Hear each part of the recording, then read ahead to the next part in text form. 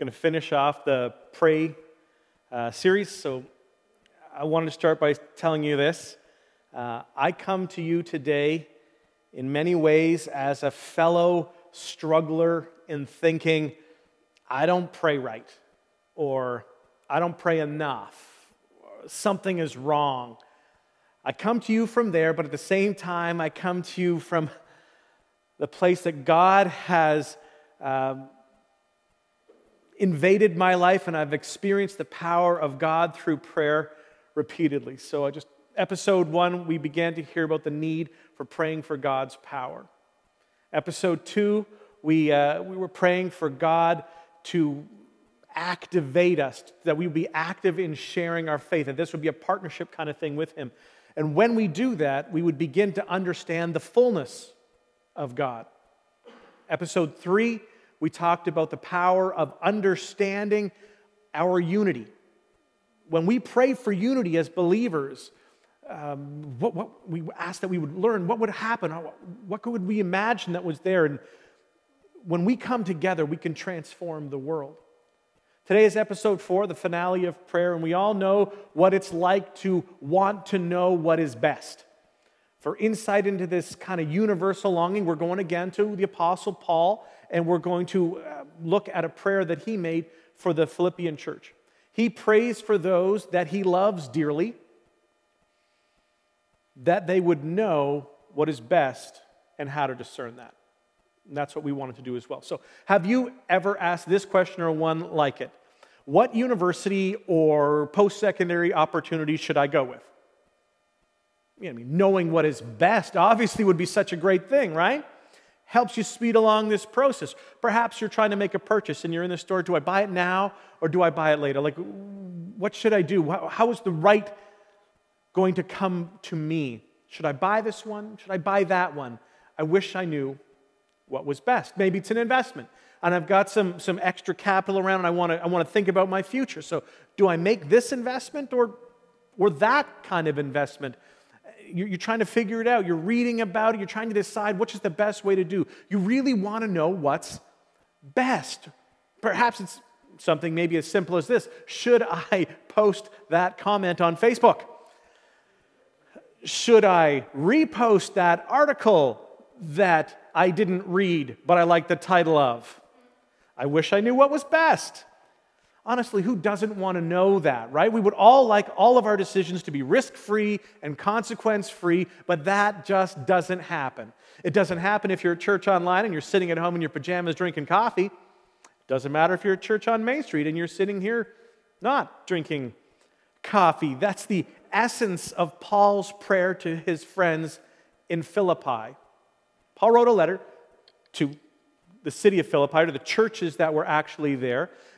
We have copies of this ancient manuscript, and it has been added into a collection of ancient documents known as the New Covenant, or more popularly known as the New Testament. And the New Testament is the second major section of a larger collection of ancient manuscripts known as the Bible. For ease of labeling, each individual ancient manuscript is collected in the Bible is known as a book. So we are going to look at the book of Philippians, chapter 1, verses 9 and 10. So if you have your Bibles, grab them. At home, wherever you are, you can use your smartphone, your tablet if you want to do that as well. Maybe use the free app YouVersion to look it up. Philippians chapter 1.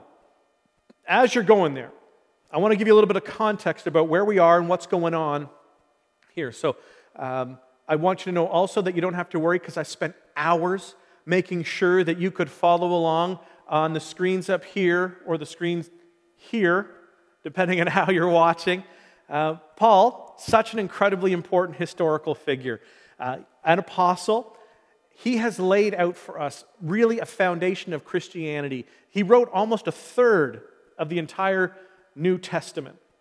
That's Paul. This really important fella, he's writing to Philippi from Rome. And in Rome, he's a prisoner. He does not know if or when he will be executed.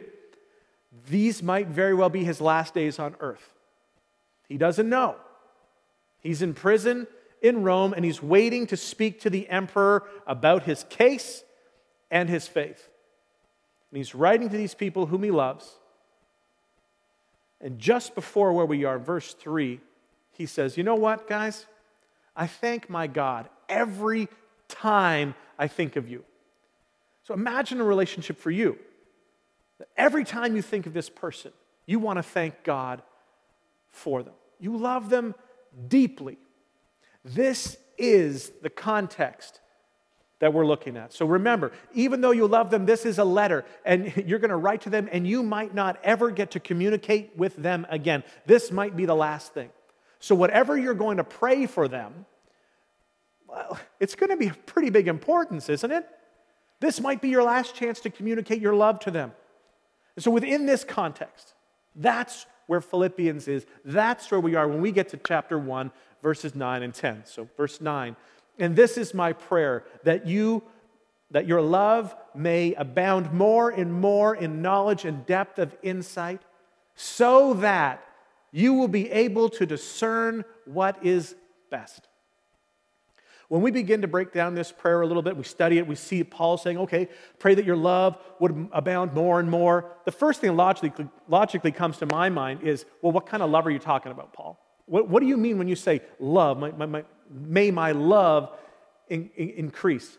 There's a lot of different kinds of loves, and today we love our mom, and we love our parents, we love our spouse, we love our phones, we love a sunny day, and we love coconut cream pie, especially if Sharon makes it. What kind of love are you talking about, Paul? The Greek language makes it a lot more clear. Love just means love in English, but in the Greek you can specify, and they use the word here, agape. Agape is the unconditional love that comes from God. It's a love that doesn't just give us what we think we want, it gives us what we actually need. It is always in our best interest. And Paul says, I want this kind of love, this agape, this unconditional love. I want it to abound more and more in both knowledge and depth of insight. So to paraphrase, you're going to experience this love. And it's going to transform you from the inside, and it's going to burst out. You're going to experience something so deep inside you that it changes the way that you act. It changes the way you think. It's going to renew your mind. And you know what this is like if you're a parent. When you have a child, that new love transforms the way you do things. When you haven't been in love before and you finally meet up with that person and you're Twitter-pated and you got the things, the butterflies in your belly, it suddenly transforms you. You're no longer the same. You don't act the same. You have love that is abounding, and it transforms you. Transforms the way you think, transforms the way you act, transforms the things that you value, the things that you do. God expresses this unconditional love to us in so many different ways. But one of the ways that he will do it is he will use another follower of Christ, somebody who knows Jesus, who's around you. And God will utilize those people to speak love and to speak truth and to share this kind of agape love into your life. Let it seep in. And a loving conversation has the ability to give new awareness. Then there's that kernel of discernment in there that can change the way that you see yourself and changes the things that you do. And once you have this new insight, you can't forget it. You can't unsee it. That's what Paul is saying. You're not going to see it the same way anymore. And all of a sudden, you see God's word differently. You experience it in such a way that it begins to transform the way you act, the way you see. Where other people look at a situation and they see there's just desperation, there's nothing there, there's no hope. You say no, because you can start to see God at work. You see God doing something different. Why? Because the love of God has just grown up more and more inside of you, both in knowledge and in depth of insight, so that you will be able to discern what is best. We have to begin to let the love of God transform us from the inside out, and it changes the way that we do things. How do I know what's best? I want to know what's best. I've got situations, I've got confusing things in front of me. How do I know what's best? These are big things. I want to get it right. It's a great question. And if you're taking notes, here's a key thought for you today. It's not profound. The key to knowing what's best is knowing God. It's just that simple. It's just that complicated. It's just that simply complicated. The way to knowing what's best is knowing God. That's the idea behind when we say the earnest pursuit of Jesus. So that I would know, so that I would learn, so that I would understand, so that the character of Jesus would become more and more familiar to me. And that's why we gather in community, whether physically or digitally, together, fidgetily, something like that, right? That's why we engage at church. That's why we're in growing relationships with those around us, so that we can learn and practice and experience what God is like and what He reveals Himself in our midst. Jesus promised us that He would never leave us and never forsake us. He promised us that whenever 2 or 3 gather in His name, that He would be there. And that's why you're here, isn't it? Whether you've been here for years or this is your first time, this is the essence of why you're here. You really want to know God. That's kind of what it's all about. The key to knowing what is best is found in knowing God. So how do you know God? Yes, you're right. This is a really complicated thing to describe. You also probably need to know right off the top that it doesn't always happen the way that you want, or in the manner that you would choose, or the timing that you would choose either. It's also important to know that God already knows you. He knows that you're not like the person sitting near you or sitting around you. You are a unique individual. That's the way that God treats you too. God, when He connects with you, it will not likely look the same as connecting with somebody else. It's going to be special, unique for you. And God is omniscient, and God is omnipotent. He is the creator and the sustainer of the universe. He can express His love to you in an infinite number of different ways. So I want to tell you a story. And in this story, you might see discernment in action. This is not the only way that it can happen, but this is a way that it unfolded before me. So I know this story. And as I was trying to discern what was best, I knew that the best thing to do would be to pursue Jesus, to know God, and to know Him more intensely. So through a process of working through decisions, I'm going to describe to you 3 of these great pillars that we can utilize when we understand trying to seek God, to understand what He's like. So about 11 years ago, I entered a time of transition. What do you think you should do now? Right? I was convinced that it was time to go to a new place, a new job. Well, what does that mean? I don't have that job. I don't know where I'm going. Where should I go? What does God have for me now? Is it going to be in ministry? Am I going to have to start to look at a new field? I really did not have clarity. I mean, there was background itches. You could sort of see things that were coming up, but nothing foreground and nothing concrete. Start a church? What? I don't know about that. That's kind of an all-in kind of thing right there, and I'd really like to know for sure, right? I'd like to know that there's no doubt at all, that there's no second thoughts at all, right? I mean, have you ever been in a situation like that? So here's what I did. I began taking steps forward to see what I could see from a little farther ahead. You think God's calling you to start a church? Of course not. Why would He call me to do that? Honestly, I have no idea how to do that. That's the kind of job that somebody else has, right? Somebody else has that kind of a job, and they have it because they're smarter than I am, right? And somebody more gifted than I am would do that kind of a thing. So I hope somebody shows up for that. Because if it's all up to me, then there's no way that this would ever happen. But do you know who knows best? Do you know who sees farther? Do Do you know who can work in all things? Even working through me? God. God knows what's best. God chose to work in partnership with each of us. And for each of us, that's going to look a little bit different. And the great thing is that when God begins to move, even all of my incompetence is not enough to stop him. I need to know what's best. This is a big decision. The key to knowing what is best is knowing God. How do I know God? There's a bunch of ways that God moves and direction. And into one, we like to call these things next steps. And so wherever you are today, there is a next step for you. There's a whole section at into1.ca called Next Steps to help you guide yourself through this process. And here's what I did. I began to seek godly counsel. I began to ask people around me whom I trusted, whom I believed in, who I knew followed Christ with everything in them. Maybe they'd been in ministry before, maybe not. Maybe they had just been further down the road and I wanted to try and glean some wisdom from them. Maybe they were newer to the faith than I was, but they were earnestly pursuing Jesus.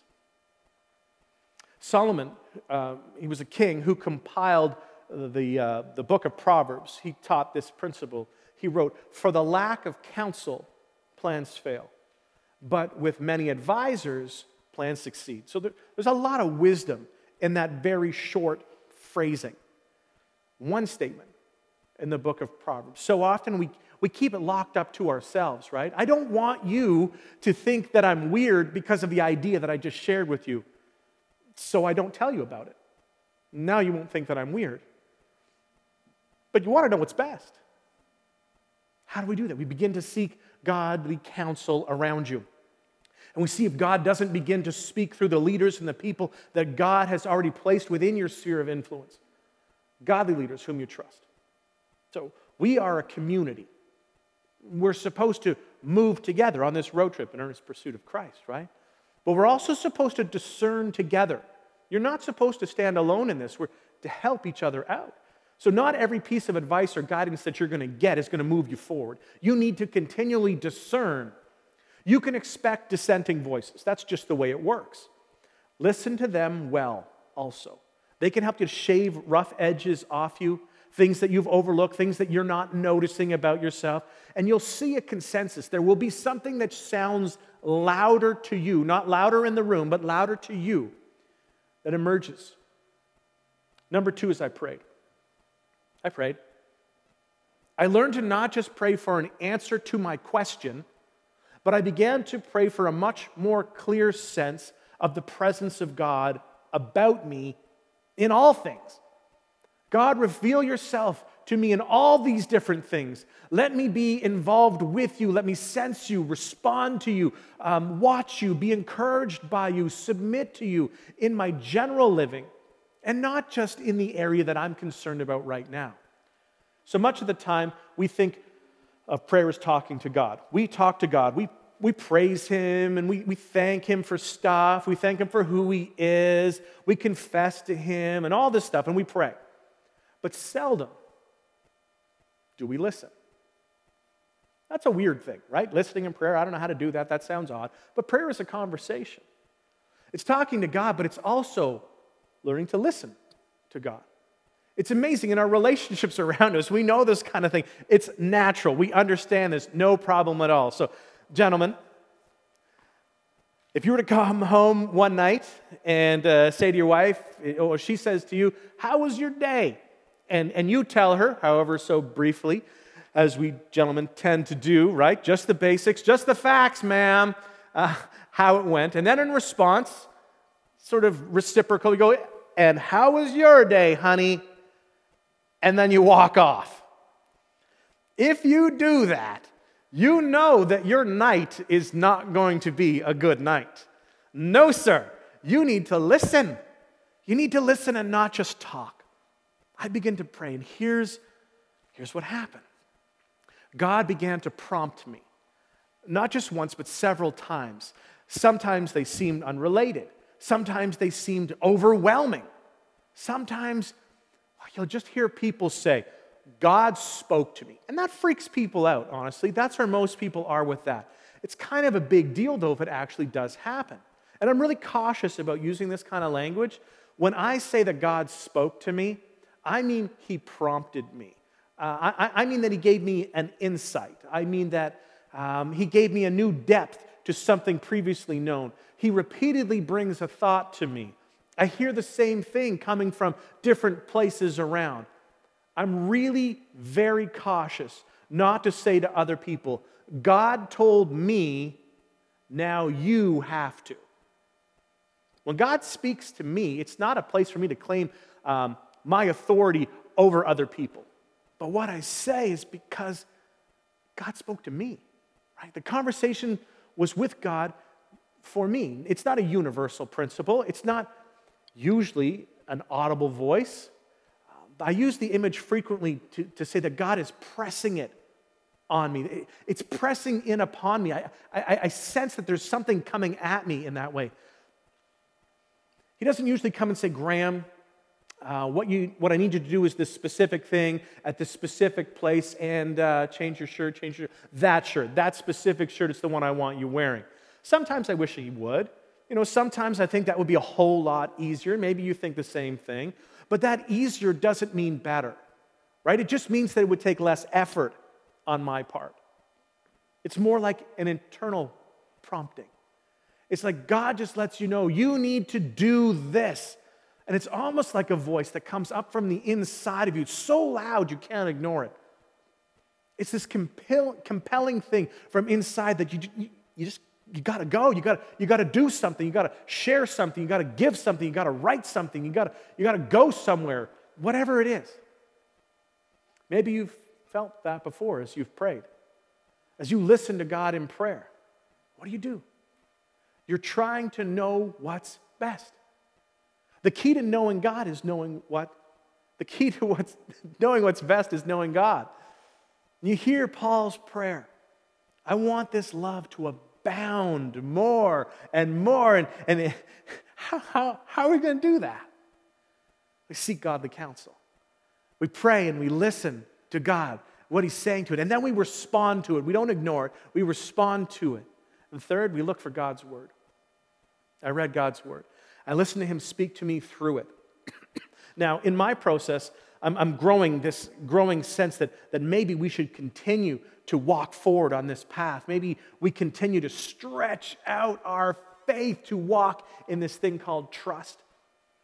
Wouldn't it be helpful if there was a passage of Scripture that somehow came alive, that was glowing in some way, that represented a new or profound thing?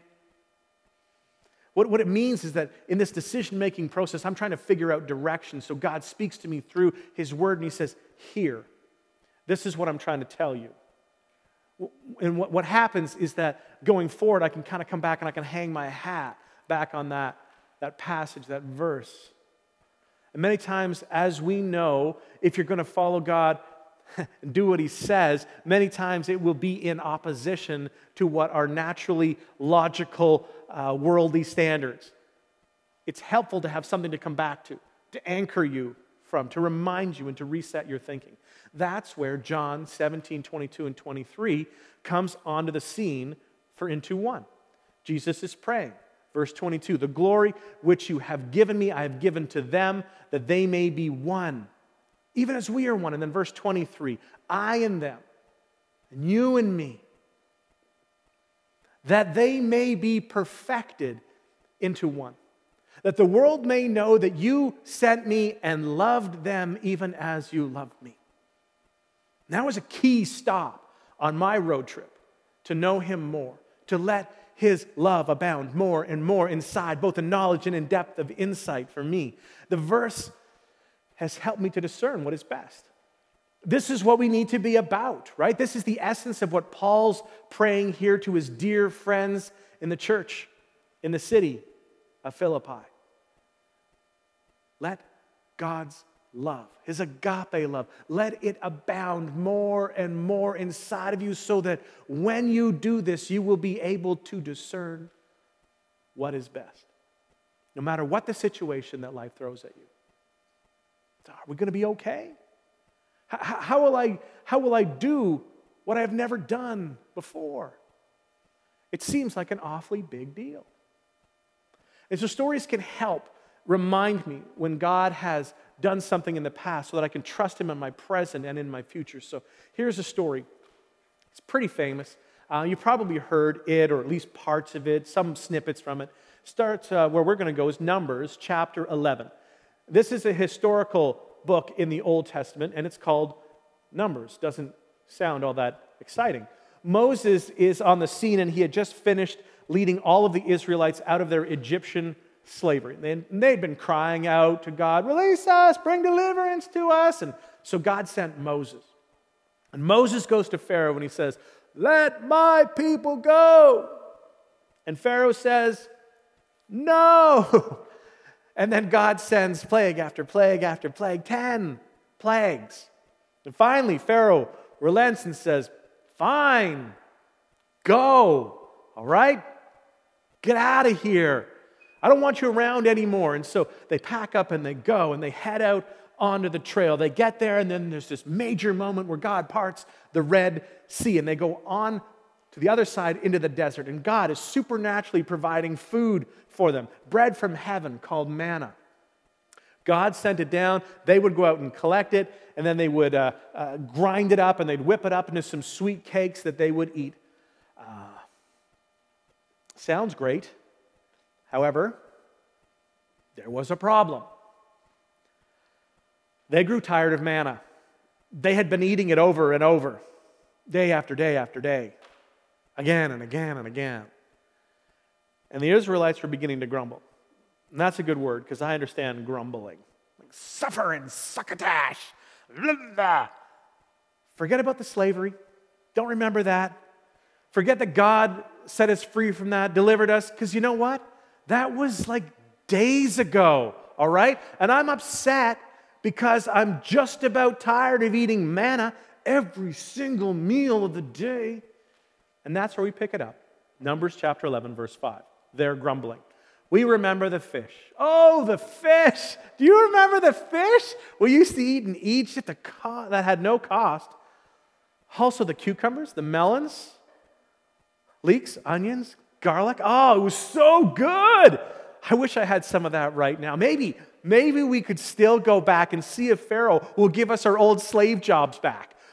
Verse 6. But now we've lost our appetite. We never have anything but this manna. How ridiculous, right? You've been delivered from bondage and slavery, and you're worried about your fresh spices and your leeks, your onions, and your garlic. But we kind of do the same thing, right? God, please bring about this incredible situation. And then God moves. He does something powerful. And you're like, I don't even want that anymore. Move along. Here's the next thing that I'm going to start to complain about. Moses, he's upset hearing this. He's fired up. God got a wee bit upset about this also. And Moses now begins this conversation with God. Moses says, flip it over to verse 12. Did I conceive all of these people? Did I give birth to them? Why do you tell me to carry them in my arms as a nurse carries an infant to the land you promised an oath to their ancestors? 13. Where can I get meat for all these people? They keep wailing to me, give us meat to eat. 14. I cannot carry all of these people by myself. The burden is too heavy for me.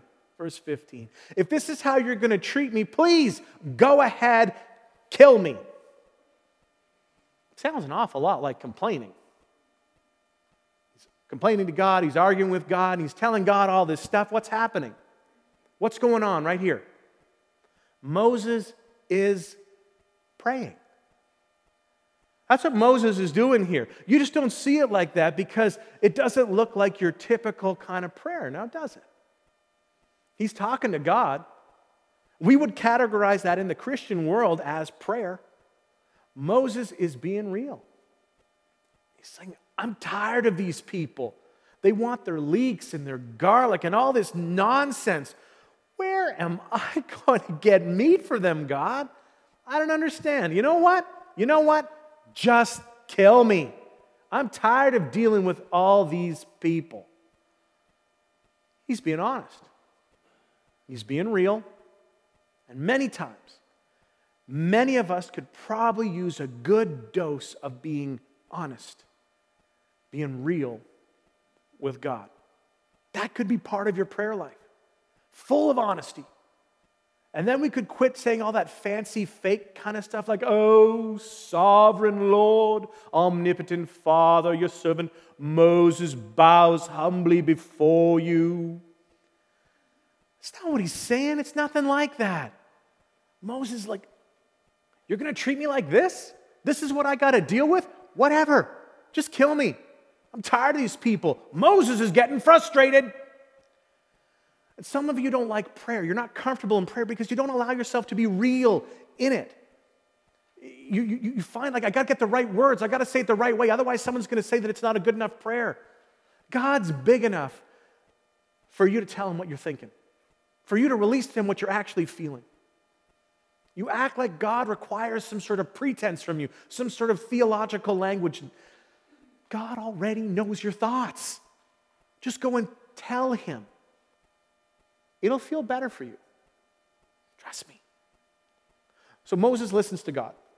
And God says to him in verse 16, "Bring me 70 of Israel's leaders who are known to you as leaders and officials among the people. Have them come to the tent of meeting that they may stand here with you." Verse 17, "I will come down and speak with you there. I will take some of the power of the Spirit that is on you and put it on them. They will share the burden of the people with you so that you will not have to carry it all alone." Seek godly counsel. Check this out. I'm going to put people around you, Moses, that are going to help you. The story continues. So here's, a quick summary here. And Moses, I'm going to give them some meat. All right? But not for a day, not for a week. Moses is going to be, check out verse 20, for a whole month until it comes out of their nostrils and you loathe it. And what does Moses do? He goes, "Hold on a second, God. I don't know if you've been looking." Verse 21, "Here I am among 600,000 men on foot, and you say, I will give them meat to eat for a month." Verse 22, would they have enough if flocks and herds were slaughtered for them? Would they have enough if all the fish in the sea were caught for them? I can't feed them all. Are you kidding? Are you nuts, God? How is this even going to work? Verse 23, the Lord answered Moses, "Is the Lord's arm too short?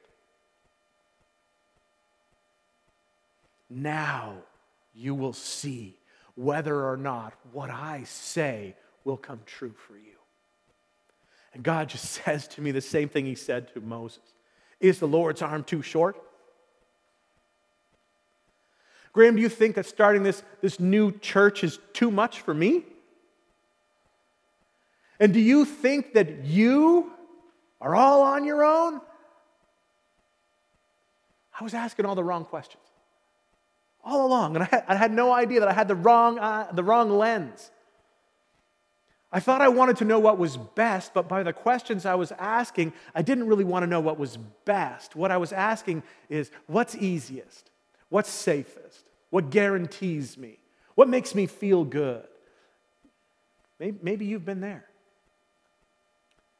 Maybe you've begun to ask the wrong questions. And then God transformed our world. His love abounded more and more as I got to know him in this new way. As we sought counsel, as we prayed, as we listened. Is the Lord's arm too short? Just wait and see what I can do. Just wait and see what I can do in you.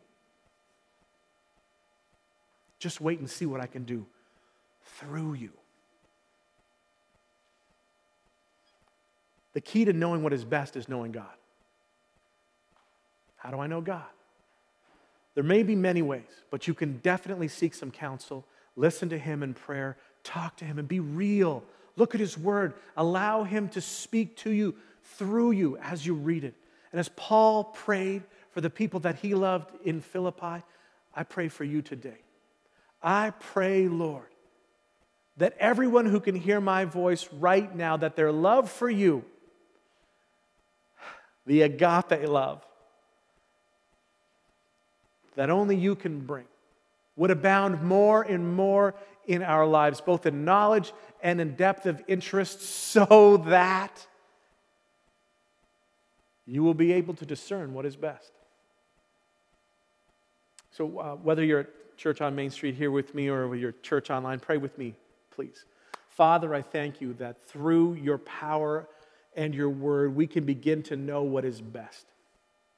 And I pray that you today, that you would reveal your truth through your word to our hearts, through our heads, and get it to somewhere that's important. God, there are many today who could resonate with this because they are in a spot where there's a decision facing them right now.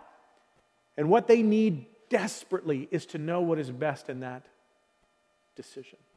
So, Father, as those who you love, we come before you with these situations that have been placed in our lives. And we know that you are at work in the midst of them, whether they seem good to us or whether they seem bad to us. We know that you work all things out for those who love you. And Father, we love you. We trust you. We are trimming our sails towards your wind. We are in earnest pursuit of you. Hear our prayers, transform our hearts, and lead us in the way everlasting. Lead us to where you would have us to go. Lead us to where we will meet with you more clearly. Cause my path to overlap yours. We look forward to seeing you in our lives